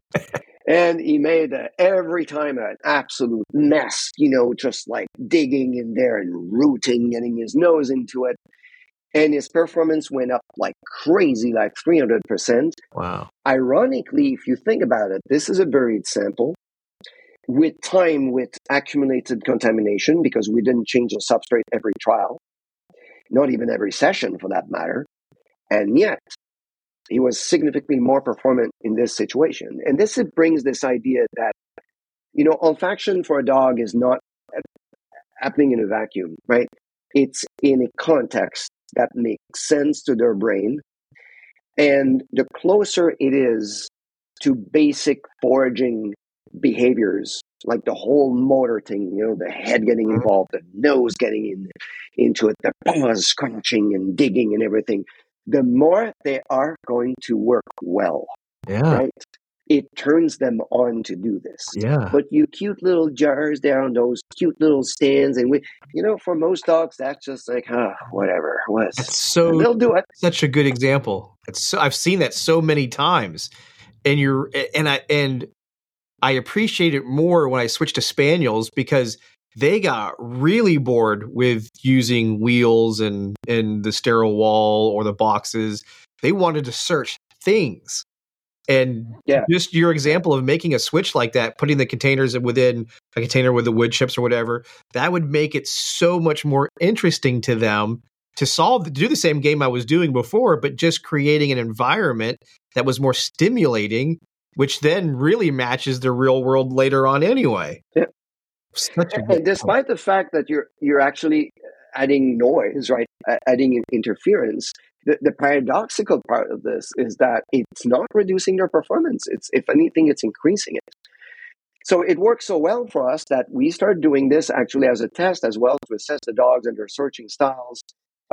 We have literally in one of the rooms here, we have a hole in the floor, not terribly deep. Mm-hmm. It's about 1.5 meters by 1.5 meters that we fill with whatever the ethics committee that year will allow us to do. Sometimes it's shredded paper, sometimes it's these little wood chips I was talking about. But yeah, some of our dogs do a lot better in those situations than other. Yeah. And it's beautiful to see them, and it tends to be a little bit biased towards the hunting breeds. Sure, that makes total sense. It makes total sense, and you're right about the spaniels. By the way, my Tash right now is she cracks me up. She's a sprawly. Okay. Right. So her father was full Cocker Spaniel, and not Cocker, sorry, Springer mm-hmm. Spaniel. Her mother was half Cocker and half Border Collie. Oh, wow. Yeah, interesting dog. Intense. It's a heck of a combo right there. Yeah, very intense, very affectionate, like most Spaniels. But, man, so different from my Red Golden. My Red Golden is, okay, I go in the field, good trailing dog. I think it's in that direction, point A to point B. And I don't know what it is with Spaniels. I don't know if that's your experience, but I mean, they will inspect every square inch of the field, even if they know it's not relevant. Yeah. It's crazy. And you know what's amazing? That's one of the best demons I've had so far. They complete each other perfectly. Yeah. I mean, she'll pick up on stuff that Ivy doesn't get, although Ivy will get that 5 minutes before she does. Sure. Yep. But it's a great, great team. It's so true. Yeah. And that's the thing we don't discuss enough, by the way. I think there's not enough research on this. These different trailing and tracking styles and breeds. It's funny because we domesticated an animal. We created, I think it's well over 50% of breeds overall, if you look at the FCI data that are actually hunting breeds, to address very specialized form of hunting and scent a lot of the time. And yet, we don't seem to even pay attention to what we've been doing the last 8,000, 15,000 years in selecting those very specific behaviors. And they do matter depending on the work you do. Why not take advantage of, otter hounds apparently are much better than other breeds in scenting for stuff that's underwater, for instance. Hey, that's great if you know this. If you're doing cadaver dog work and you know that, at least in some situation, that cadaver could be in the water, go get the otter hound. You're bringing up Craig Koshik. He's another fellow Canadian. He's he writes for Sporting Dog, one of the Sporting Dog magazines. He's written numerous books, and he goes into specific breeds and the whole history behind them. If you ever get a chance to look up his stuff, you definitely should. He's really, really good at explaining what you just said. He goes, we don't take advantage, as we should, certain qualities that we bred for. We get so wrapped up on an appearance, and we totally miss out on a capability that was bred for not what it looked like, but popularity aspect focused on looks, and then missed out on, it should be this or certain, like you said, search and rescue programs. He's like, why do they pick German Shepherds and Malinois? Well, that's because that's what police used, and they wanted to be official. So to be official, it meant you had to have a Malinois or a German Shepherd, versus going with, well, the type of work I'm doing, this breed really does well for bark indications. They bark to tell you they found something. And they're really good at hunting. So why wouldn't a search and rescue group pick this breed versus? And it's such that podcast. I did 2 podcasts with him because of you couldn't get enough in one to cover some of the information that somebody like him had studied. So it's funny that you bring up the exact same kind of concept there. Yeah. I remember being in New York, actually in New York City, and this guy was there with police officer. He was there with his red golden, actually, like mine. So I was kind of, oh, that's interesting. So he wasn't too busy, and I asked permission to talk to him. He said, oh, yeah, sure. Let's have a chat. And I said, why that breed? And he said, well, let me put it this way. I'll never go back to the Malinois and the German Shepherds. And he didn't want to say more than that. He said, this is what works for me and the kind of work we do here. He said, I don't know why we wasted so much time insisting on having these, sexy breeds that seem to fill what is expected in the job. I don't need an aggressive dog to do this, I need a dog that has a good nose. That's it. So, I mean, in context, he was looking for explosives, obviously, but or maybe drugs, but it was more, I think, explosives in that context. So, yeah, I think we got stuck with this idea. I mean, look, sometimes it's good to have a generalist, right? Mm-hmm. And I think, interestingly, German Shepherds and Malinois tend to be quite generalist in terms of their scenting abilities, etc. Border Collies as well. But sometimes you want a specialist. Mm-hmm. Right? You want a guy that's really good in those conditions or has this very obsessive, compulsive search pattern versus the one that's more into trailing, which is more, right? The air scenting is very different. It requires, it's not all breeds or all individuals that will learn all of these techniques, right? Yeah. And again, by design, we have created breeds that are much better at tracking than trailing and vice versa, right? So absolutely. Yeah, it's puzzling to me that we don't explore that more. But I mean, the practical aspect of it, obviously, it's annoying because then how many dogs do you need to do the job that you do? Exactly. So I'll take us to the a last question I have here. This happens a lot, and people have we've had numerous different hypotheses to why. So the question is, when you have a search area set up, you have the first dog run. This dog, for whatever the reason, picks some object that has no target odor whatsoever. The dog just says, hey, I'm alerting to this. After that dog runs, subsequent dogs pick the same thing. Now, I've heard various people say, oh, the subsequent dogs picked up on the pheromones or the things that the dogs emitted from their bodies when they were excited because of the anticipation, as you said earlier, to this. Do you have any more scientific information on this? Why does this occur? And have you, obviously, I'm assuming you've seen the same thing. Yeah. Well, I think there's two obvious possibilities. One is that there's indeed something there. Yep.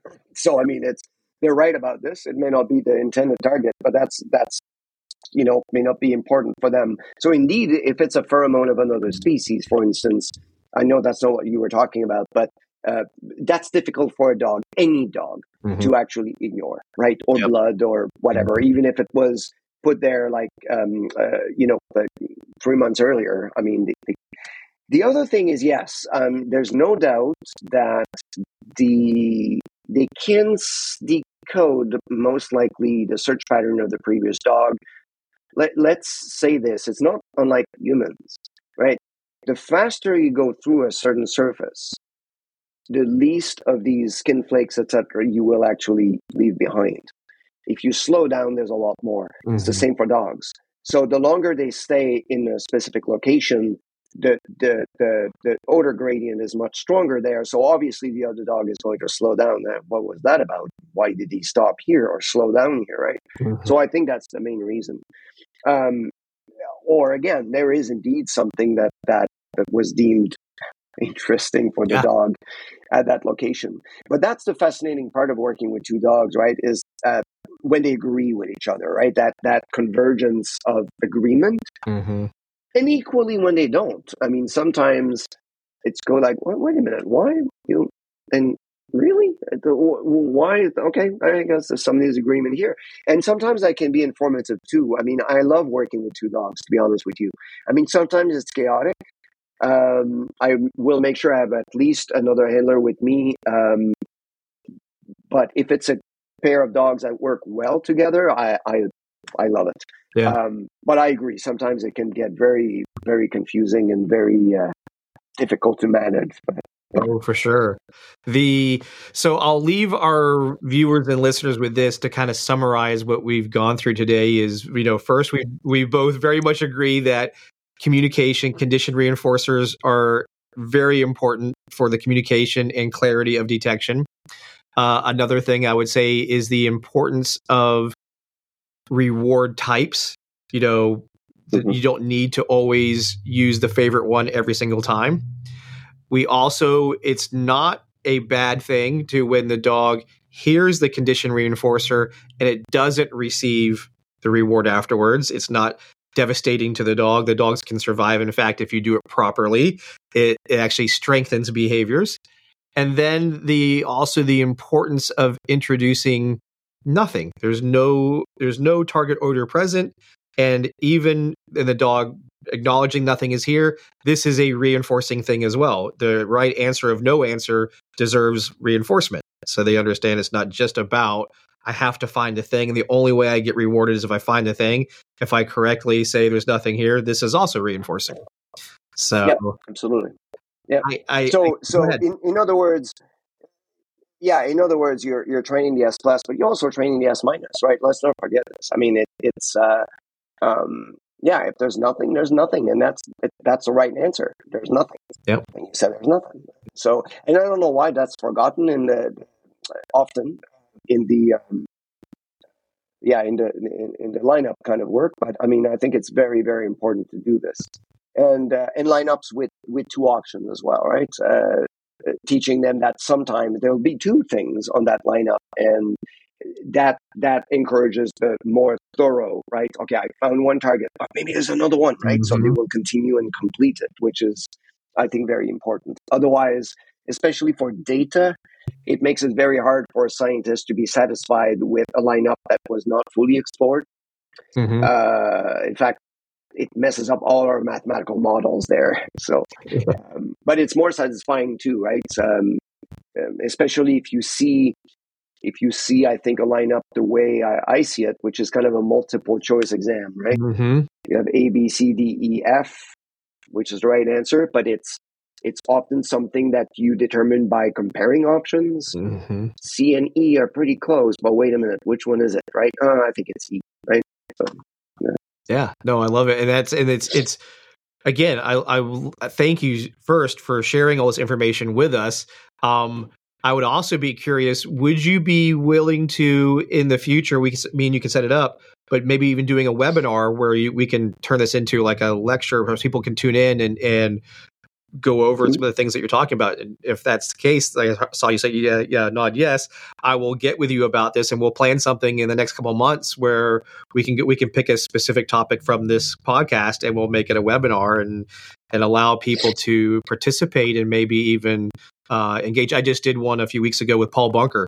I think you know who he is, and he even referenced you in his webinar about the conservative and liberal dogs. That was something that came up. So it was the first time I heard it. In some of the things you talked about before. I think when you were on with Ivan Balabanov was part of this. So I think podcasts are a great starting point, and then taking it to a webinar where there's a little bit deeper interaction and some good questions, and it helps clarify some things too. I think when people get a glance over in a podcast without a whole lot more in-depth conversation or visual examples to see some things. So, but thank you. Yeah. And all these things are just ideas, right? They are that it's what academic can contribute to this is often a different type of experience. I mean,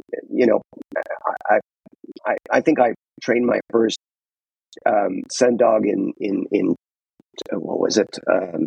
In 1991, I think 1991, because I like doing tracking with humans just for fun. But these are just ideas, and we don't have to agree with everything, right? And that's why I like those podcasts and those discussions. And because, yeah, I mean, sometimes we, like you said, we agreed on a lot of things. We could have disagreed on stuff. It would have been fine too. Absolutely. Everybody has different experiences. Well, both sides have truth to them. Both sides have truths, What?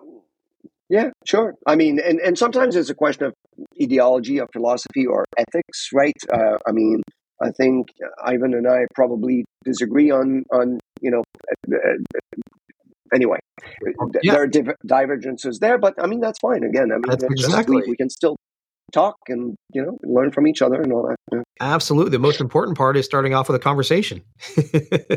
Absolutely, and I think it's in the world we live right now with all these polarizations, we're doing the worst thing, which is stopping to talk to each other. It doesn't matter if we're talking about politics, religion, or anything. It's dialogue is better than none.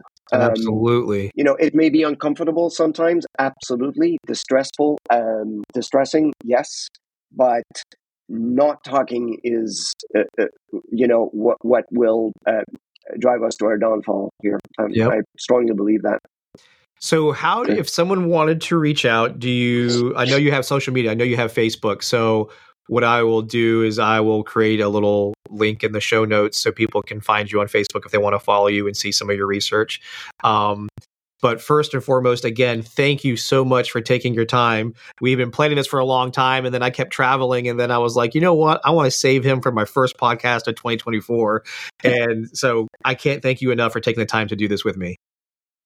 No problem. And if people want to connect, Facebook, I'm pretty much maxed up there and trying to fade this out a little bit just because of the toxicity of that platform sometimes. I agree. So you'll find me on Instagram, Thread, X, the old Twitter, although I'm not sure I will stay there very long. What else? I have other Blue Sky. I'm there as well. Okay. Maybe not as active, but anyway. Oh, and Substack. Okay, so what I'll do is when we get done, you can just message me the handles for those, and then I'll put that in the show notes so it's easier to find. All right. Perfect. Well, everybody, thank you for tuning in to K9's Talking Sense, where it's okay to be nosy.